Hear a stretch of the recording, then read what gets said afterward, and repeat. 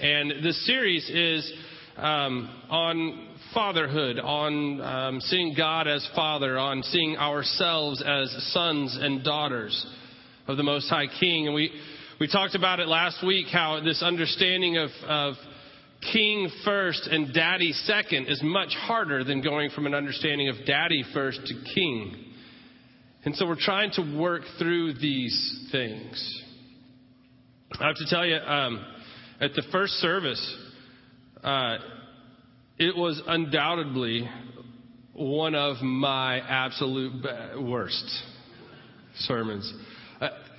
And people that were here may go, no, it wasn't. Nobody? Okay, just kidding. Please let me know. Okay, so we get up on the stage, and Daryl begins to do, they do the first song, and Daryl prays, and he says, hey, can I do the Shema? Would you be okay if I lead everybody in the Shema? Yeah. He does it wrong.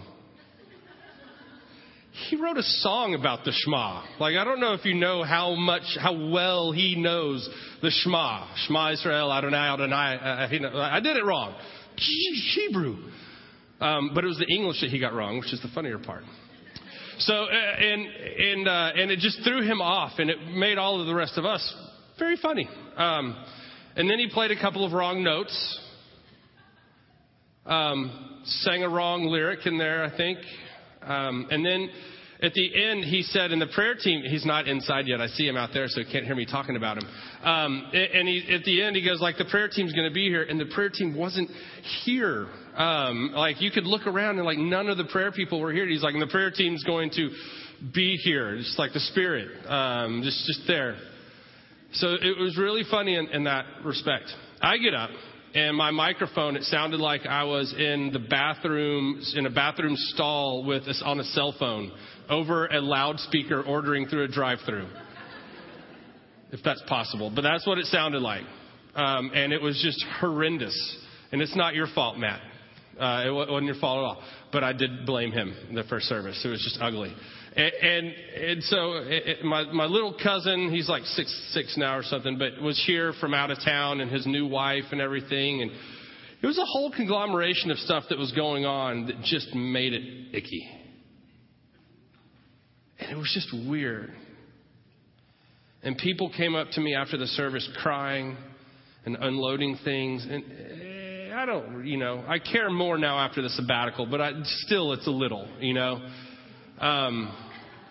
It's not true. It was great.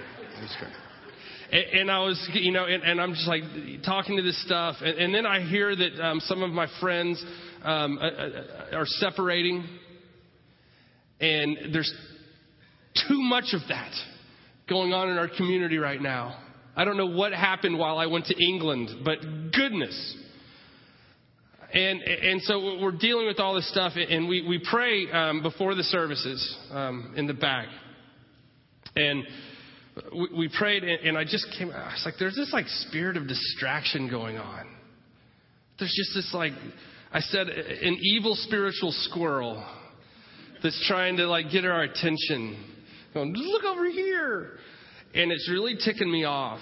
And look, the good news is the 9:30 service is usually our rehearsal, okay? They know that. They're comfortable with it. You people get the good jokes, because I know it works and what doesn't. You get the better theology because whatever. And you get the better worship team. We like you more. And so, anyone from 9:30 in here? I'm just kidding. It's not true. But so a lot of times I will, because I don't write my sermons, they're always different between 9:30 and 11. I change things and I feel things, and God is like, why did you do that when we talked about this earlier? And I'm like, oh yeah, thanks. And so we work things out. Sometimes 9:30 is so much better than 11. Sometimes if I get up here and I'm just open myself up and God just moves through at 9:30, there's no way y'all are going to get anything good because I try to repeat it, and that's just not how I work. So there's this weird stuff. And so I'm sitting, I went back to the back, and I sat in the dark corner back there during the worship part. Not all of it, but some of it. And I just sat down, and I put my head in my hands. And I'm like, God, what is going on? And then we sing these last two songs, and I didn't notice it. I almost came up at the end of For the Sake of the World, because I'm like, Daryl, it's already 11:29. Wrap it up, buddy. But I knew the song that was coming next, and I wanted to hear it. And if you listen, those are two really audacious songs. For the Sake of the World, Burn Like a Fire in Me. Show me your face. You know, Daryl prayed it for the sake of the world. It's like, if you ask for that, like, bring it.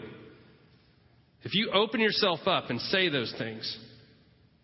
If you remember whenever it was that we did Exodus, we talked about the fact that Moses, as he was growing into more of who God wanted him to be, he went from this aspect of wanting to see God, yes, but then at the end, he's like, I want it, show it to me. Show me your glory. He wasn't ready to do that at the beginning, but as he grew and trusted, he was there. When we say these things, burn like a fire in me, show me your face, show me your glory, we're asking for something amazingly huge. Sometimes, as Brent said, we just go through the motions and we perform. Sometimes we just sing the songs. But oh, if we would want them. Oh, if we would believe them. Oh, if we would open ourselves up and say, God, do this so that others may know your glory. Show me. And sometimes we need to say that when we're in the darkest moments. God, show me your face. God, burn inside of me because I have no fire of my own. Now, we started a series on fathers, on sonship, daughtership. We started this series talking about that what we want to do is change our understanding of who God is and how God relates to us. If we begin to look at God as Father, the problem is that fathers come into view. The problem a lot of times is that the experience you've had with your earthly father shades your experience with your heavenly Father. The problem is that there is an epidemic of fatherlessness. And that brokenness that is in our world prevents us from fully getting into an understanding of God as Father. In the book of Malachi, chapter 4, Malachi is a short book. It's the end of the Old Testament. It's a final, prophetic vision. Malachi's name means God's messenger. It's God's last messenger in the Old Testament saying, look, you're on the wrong path. Stop it. But at the end of chapter 4, at the end of this last prophetic message, the way it's laid out in our text, the last prophetic message, it says at the very end, I've sent you Moses and the law. Great. I'm going to send the prophet Elijah to come before the terrible and good day of the Lord. But there's an element here. Okay, so you have the law and you have the prophets. These two things that God has orchestrated in the Old Testament. The two things that our Hebrew roots that we follow, the law and the prophets. These things, but they're not enough. They're not enough for us to have connection, true connection to Him. They're not enough for us to be completely redeemed, completely restored to our original state. And God knew that, so He entered into time, in humanity, as Jesus. I'm glad you're sitting down right now because I'm going to say something that's going to blow your minds. Some of you already know this because you went to Daryl's class, or maybe you knew it before. Some of you are going to be greatly offended by this. Deal with it. Daryl's like, what did I say that offended people? I saw that look on your face. On Wednesday, when Sukkot happens, we also should be celebrating someone's birthday. Anyone know? It's always the answer if a pastor asks you a question, right? Jesus. If you look at the scripture, if you look at the text and everything it says about the birth of Christ, and if you follow the Hebraic calendar, Jesus is born on Wednesday. It may not have literally been September, whatever that day is. But it was the beginning of Sukkot, right, Daryl? The beginning of Sukkot.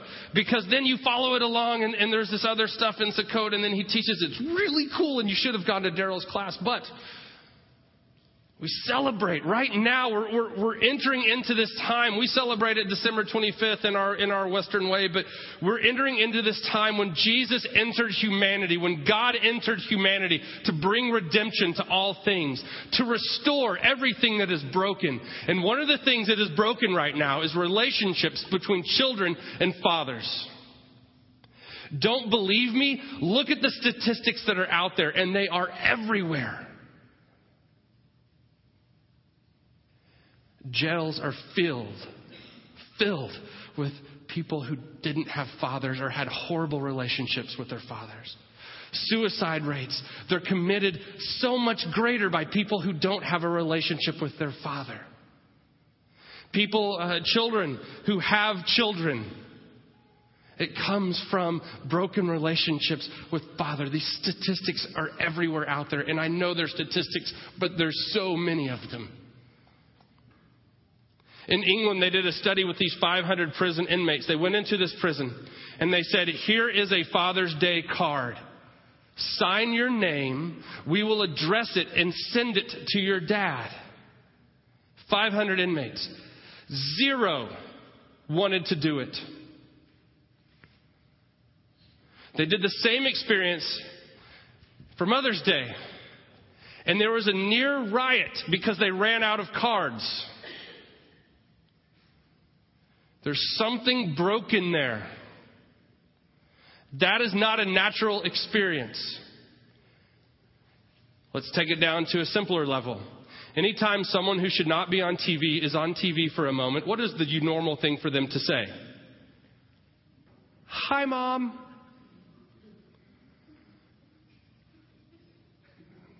Not hi, Dad. I said it was simpler. Get over it.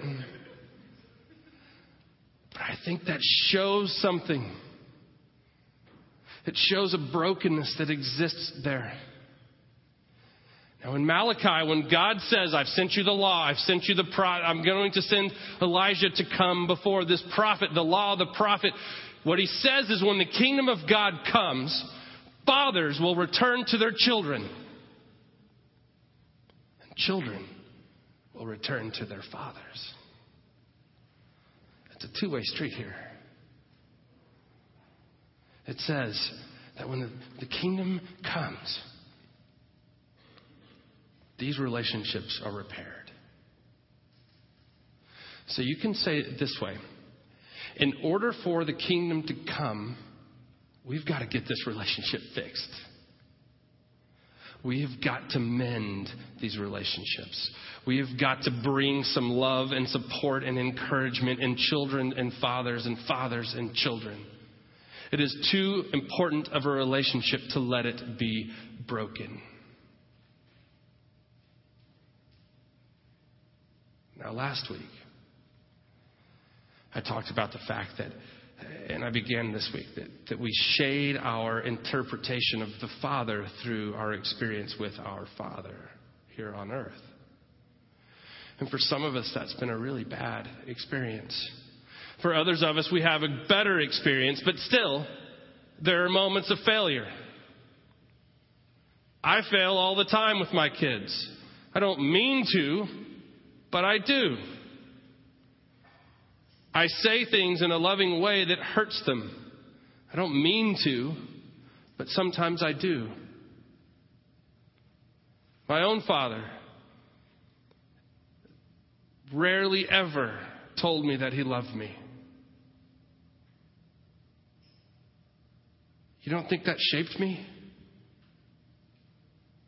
I tell people I knew he loved me, but he rarely ever told me that he loved me until he was much older. Now he says it all the time. It's like, Dad, I get it. Stop. Okay, you love me. But there was a long period in my life where those words rarely came from my dad.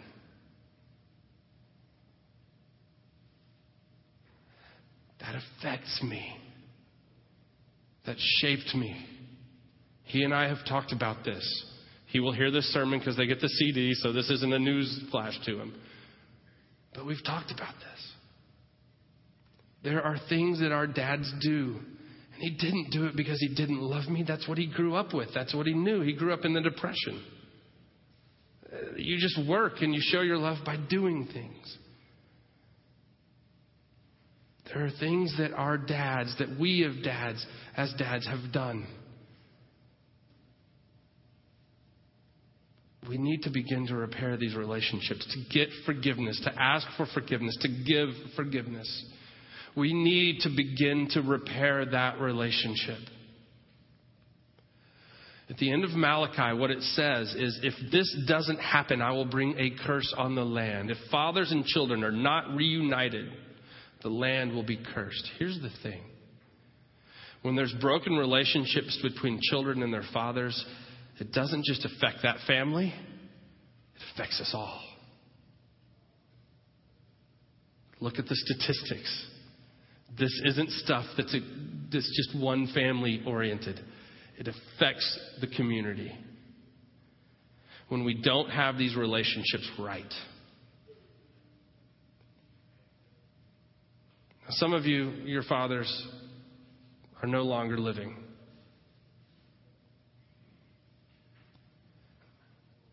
Pray. Write them a letter. Give forgiveness in a tangible way if you need to. Now, I'm not saying that all of us have this father wound deep inside of us that we need to shine a light on. Some authors say that and everything, and that's great. But I'm saying that in order for us to move from where we are seeing God as King and to see God as Father, in order to go so far and be so bold as to say, burn like a fire in me, show me your glory, we have to see God as Daddy. We have to see God in such a loving way that we're not afraid to ask those questions. That we don't hesitate and pull back and just sing the songs but don't really mean it. That we're going to enter into our relationship with just 1 foot in. That we are going to go full force. Because a father who loves you is saying, come on. Let's go.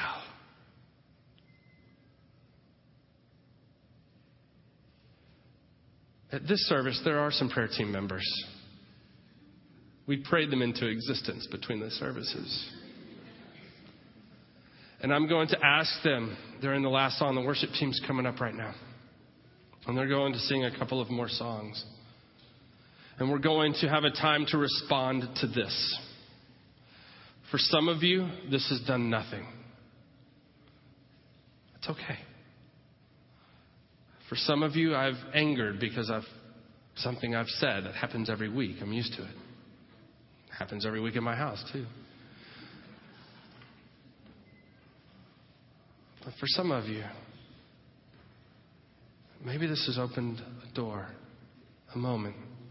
Maybe this has opened an opportunity to begin to heal. To begin to move in such a way that you can see God as Father. Because once we get that, watch out.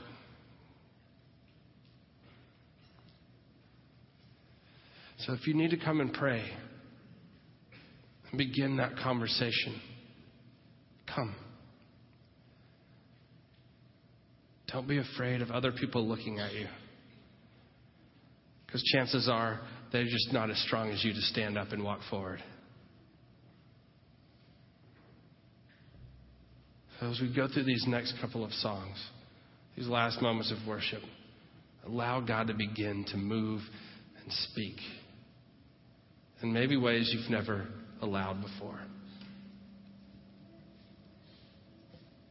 Let's pray.